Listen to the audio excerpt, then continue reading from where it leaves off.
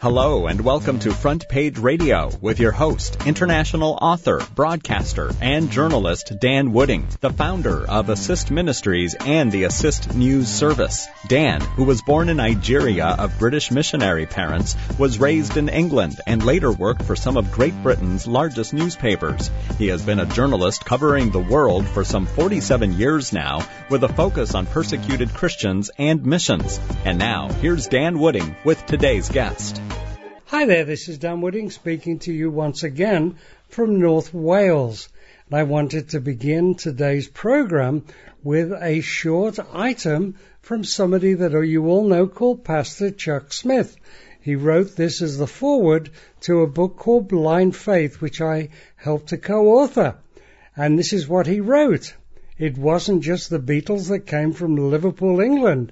So did a committed young Christian woman called Anne Wooding, who decided she wanted to take the long and winding road in the 1930s from this bustling seaport on the River Mersey to teach the age-old message of love and salvation of faith in Jesus Christ to the physically and spiritually blind people of Nigeria, West Africa. Most of you now know that I was born in Nigeria, but I thought it would be lovely for you to meet my sister Ruth, who was actually born in Liverpool, and tell you the story of Blind Faith, the story of Anne Wooding, also known as Nancy Wooding. So Ruth, welcome to the program.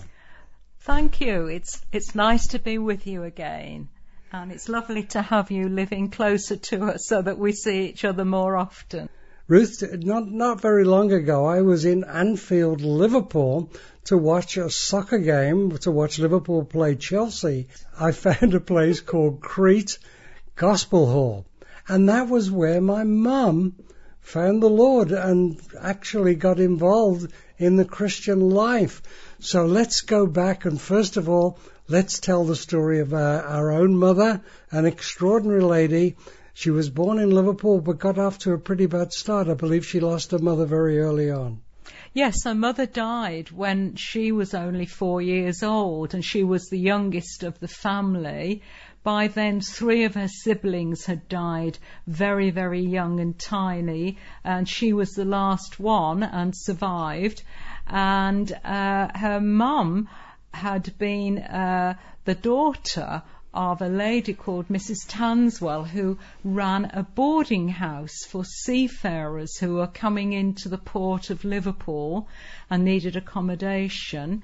And her mother ran this lodging house, and this is where she had a romance with one of the sailors, whose name was Samuel Blake, who had run away to sea when he was 14 years old. He spent 20 years in the Navy. At some point he married Edith Tanswell, and in time, when he retired from the sea, he ran a public house.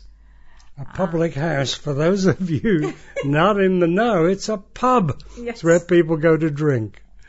So she did all the cooking for all these people who were working probably on the docks and the boats, who would come in for their meals, and she was a very busy lady running a family as well. And very sadly, she contracted pneumonia and she died very quickly. And my mother was the youngest of the family. The oldest was 13, and there were 2 brothers in between those 2 ages, and eventually had to move to another part of the city, where my grandfather went back on the sea a little bit, working on the pilot ships and boats that work up and down the River Mersey, bringing in the big ships, sailing ships. Now I mentioned this Crete Gospel Hall in Anfield, which is, believe it or not, still there after all these years. What was her connection with that little church? She was walking round the district, because she didn't live far away, when there was an open air meeting going on. and she got chatting to the people, and they were just giving a very simple gospel message, but also saying the importance of knowing God's call, and maybe God was calling some of these folk who were listening to actually be missionaries, to go out with the gospel. And Mum always had this desire, even though she didn't understand why, to be a missionary. And so she follows them in, and there's a whole crowd of people in one room praying for this outreach work, and they took those others that were coming in with them and led Mum to the Lord, and then took her into this other room where everybody had been praying to give her first testimony of how she'd just come. She was completely floored with all these people there, but she immediately witnessed to that call of the Lord. And it was this lovely church that eventually, some years down the line, encouraged her to go and do her missionary training in London, and go forward with a missionary society called the Sudan Interior Mission. Now, she finally went off, but before that, she trained in Braille. She learned how to use and teach Braille. Tell us a little bit about that. Well, how she became interested in the blind was that she got a little job, and it was a connection at the church where there was a young lady there who was totally blind, who used to sell tea and had people in different roads around the area, but needed an escort with her to help her. And Mum offered to take the job. Well, she loved this lady, this young woman, so much. She was just so wonderful and a lovely Christian lady that then got her interested in training to read Braille and get a qualification for this. So when she left her missionary training college, the work was going to be, in some way, opening up a work among blind people. And originally it was going to be in the land of Ethiopia. But at that point, when she was ready to leave, Mussolini had invaded Ethiopia and the country was shut down. And she then had to spend quite a lot of time doing a bit of auxiliary nursing in London, whilst another mission field was found for her, which eventually turned out to be northern Nigeria, possibly at the start working in a big city called Kano, where she and another lady were able to set up a school for the blind. And they found little blind beggars on the streets where they would start to teach them Braille, and eventually must have found premises somewhere, and they started a school which actually continued for many, many years. And years down the line, when she was well back living in the UK, she would receive letters in Braille from the principal of this school, who turned out to be the first blind beggar boy she ever met on the streets of Kano. Let's just go to the pier head in Liverpool, where the big liners left and there were a group of people waving them off. My mum was in the ship. I believe there was a little gentleman in the crowd called Alfred Wooding who would go there. It would be a typical thing that if somebody from the area was going off as a missionary, you'd go to the pier head and wave them off. And we wouldn't be here today if it wasn't for Alfred and Anne Wooding. So tell us now a little bit about his story. Well, he grew up in an area called Toxteth, which is quite close to the river, in a very, very big family of 10 children. His father was a cartier. He drove big cart horses, and we're not quite sure whether he was one of the cartiers that would go down to the ships and take off what goods had to be delivered, or whether he actually worked as a dustbin man and was actually on the dust carts. We're not really very sure. But we have one photograph, or we did have, of him dressed in his best suit and a bowler hat, because the horse he looked after was always on show when there was on the May Day parade down in the centre of Liverpool, when all these horses would have their hair plaited with pretty ribbons and so on, and everybody paraded around. And there's a lovely photograph somewhere, I think a cousin has now got it, where he was. But Alfred Wooding, he was actually number 9 out of 10 children. So there was a great age gap in his family. But one of his older brothers started going to a Liverpool City mission and came to the Lord, and he led Alfred to the Lord when he was 19.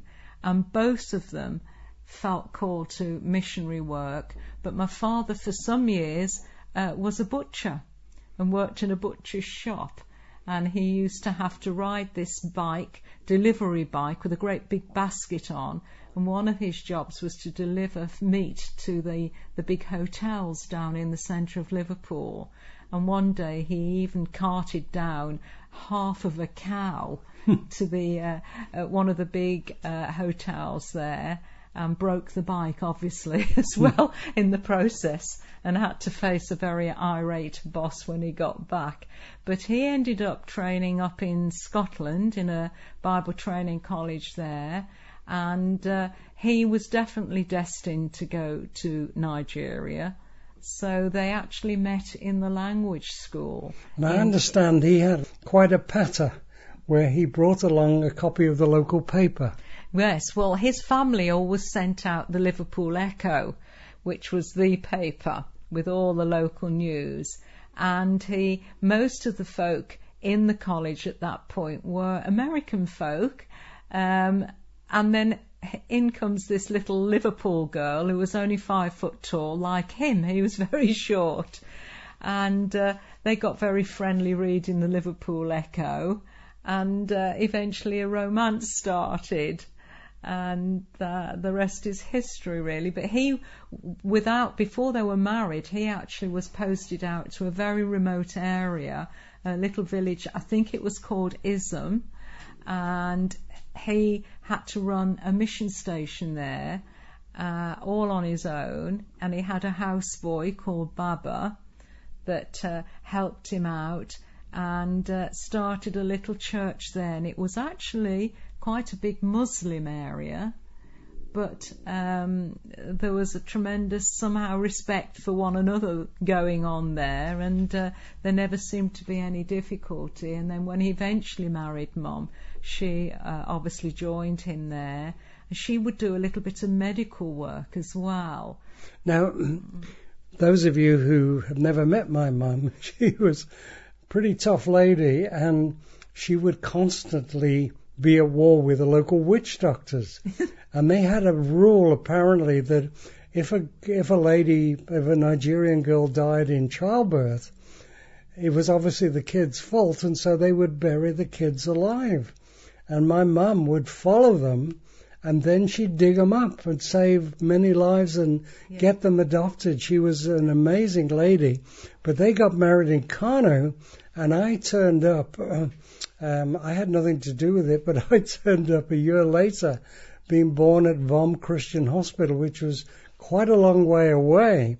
And it took more than 24 hours for the news to get from Vom to the village where Dad was in Issam. And he called all the locals together. Somebody had walked, I think, through the night with the information. And so on the Friday, my dad called the chiefs together and asked them to give me a Nigerian name or a Hausa name, which was the local language.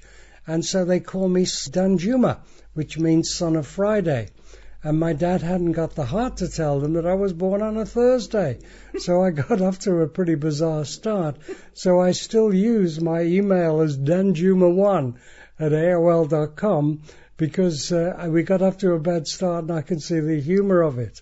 But what was so extraordinary was the work that they did there in this community.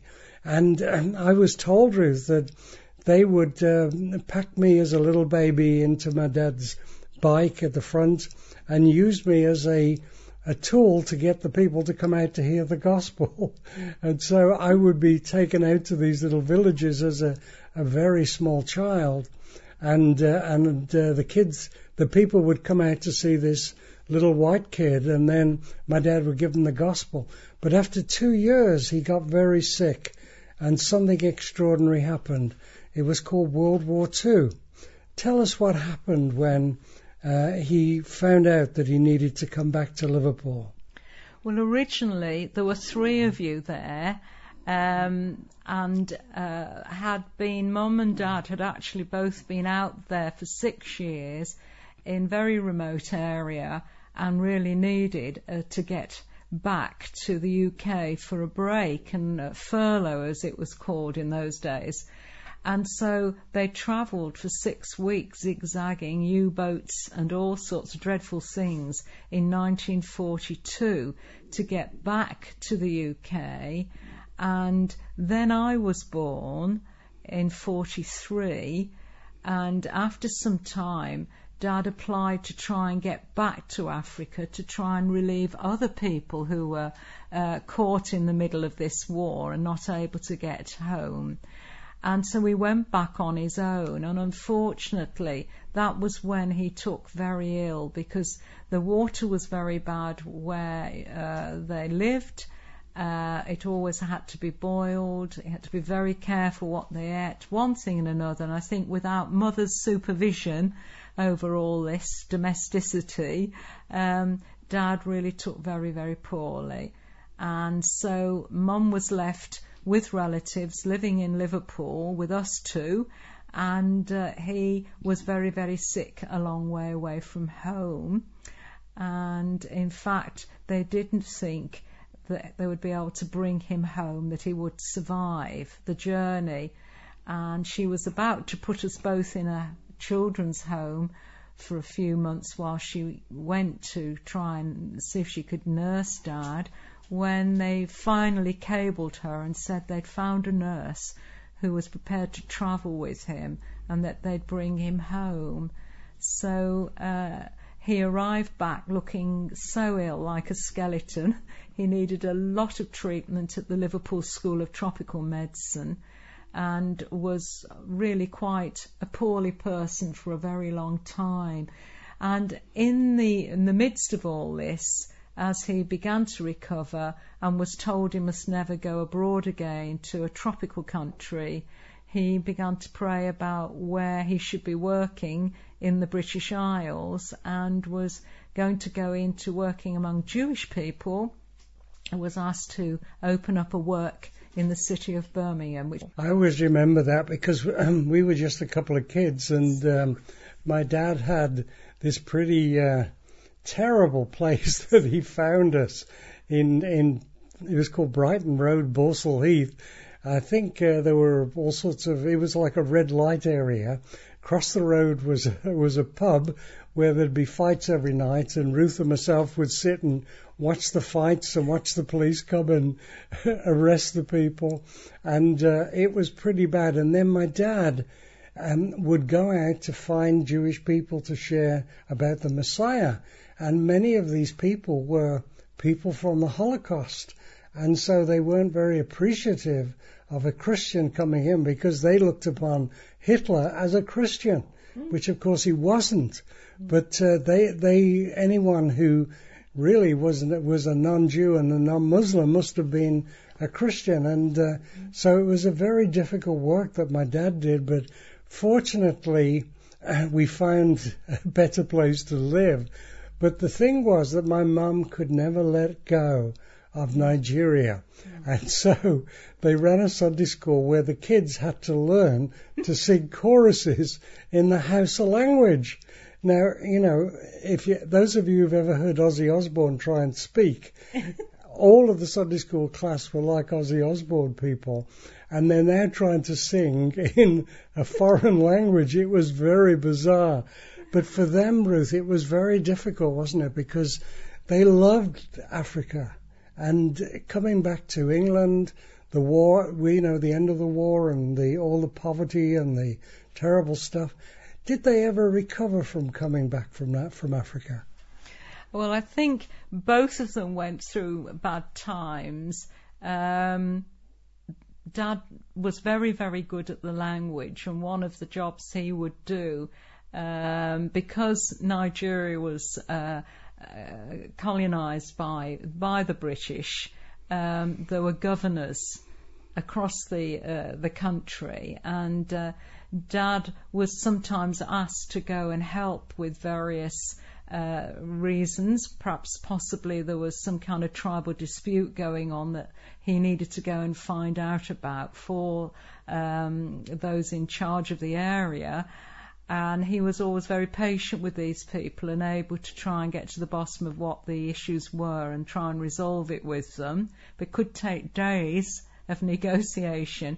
Sometimes he was asked to take medicines round as well. If there were bad infections going round, he would have to deliver the medical stuff as well. So there was it was quite a different country to what it would be now. Well, we were both raised in Birmingham, and Ruth taught in school there for a while. She even went to the same Bible college as my mum, and she now lives with her husband Alan in Liverpool, and we're living in North Wales, about an hour's drive from Liverpool.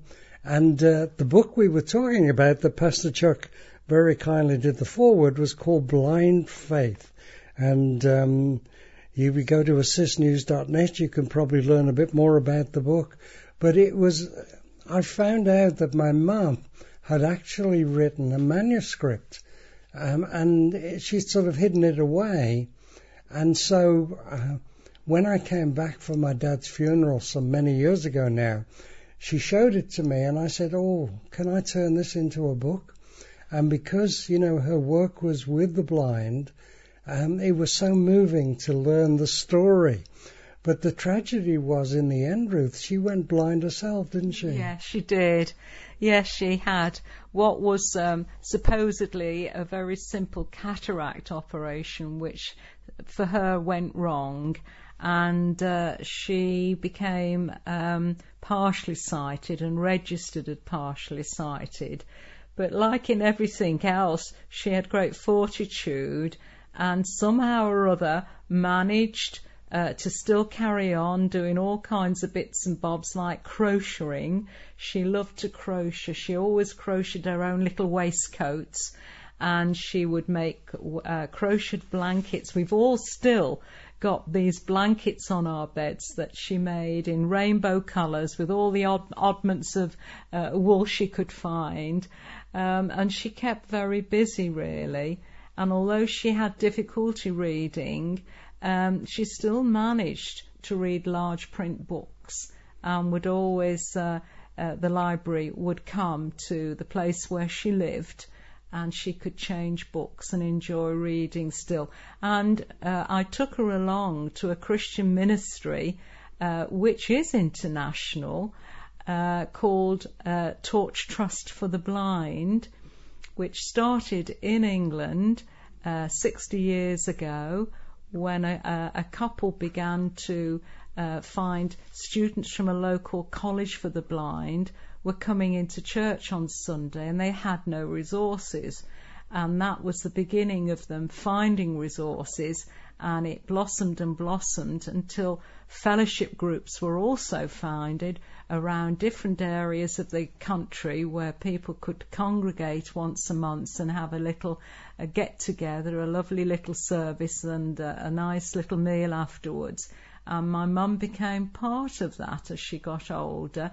And here I am, at nearly 30 years down the line, still going to this Torch Fellowship group where my mother was, because I play for the service they have. So here I am in my mid-70s, and I'm still going over there and enjoying the fellowship too. Well, my friend Rick Wakeman wrote on the back of this book, Anne Wooding has, through this powerful book, exhibited a blind faith that all of us could benefit from. Thank you, Rick. That was very nice for you to say so. Ruth, what would you say was the biggest lesson you'd learned from our parents? Oh, I think it was the power of prayer. They prayed always and covered everything in prayer. We'd been covered in prayer when we were conceived, and all through our lives they were praying for us, and were always there for us. So it was a great loss to lose them, but certainly trusting in the Lord, knowing to walk with him was the way forward always, that he would never fail us. Ruth Ross, now it is. It was Ruth Wooding. It's now Ruth Ross. I want to thank you for being on the program. Thank you. I've thoroughly enjoyed it. And I'll have a nice cup of tea now, please.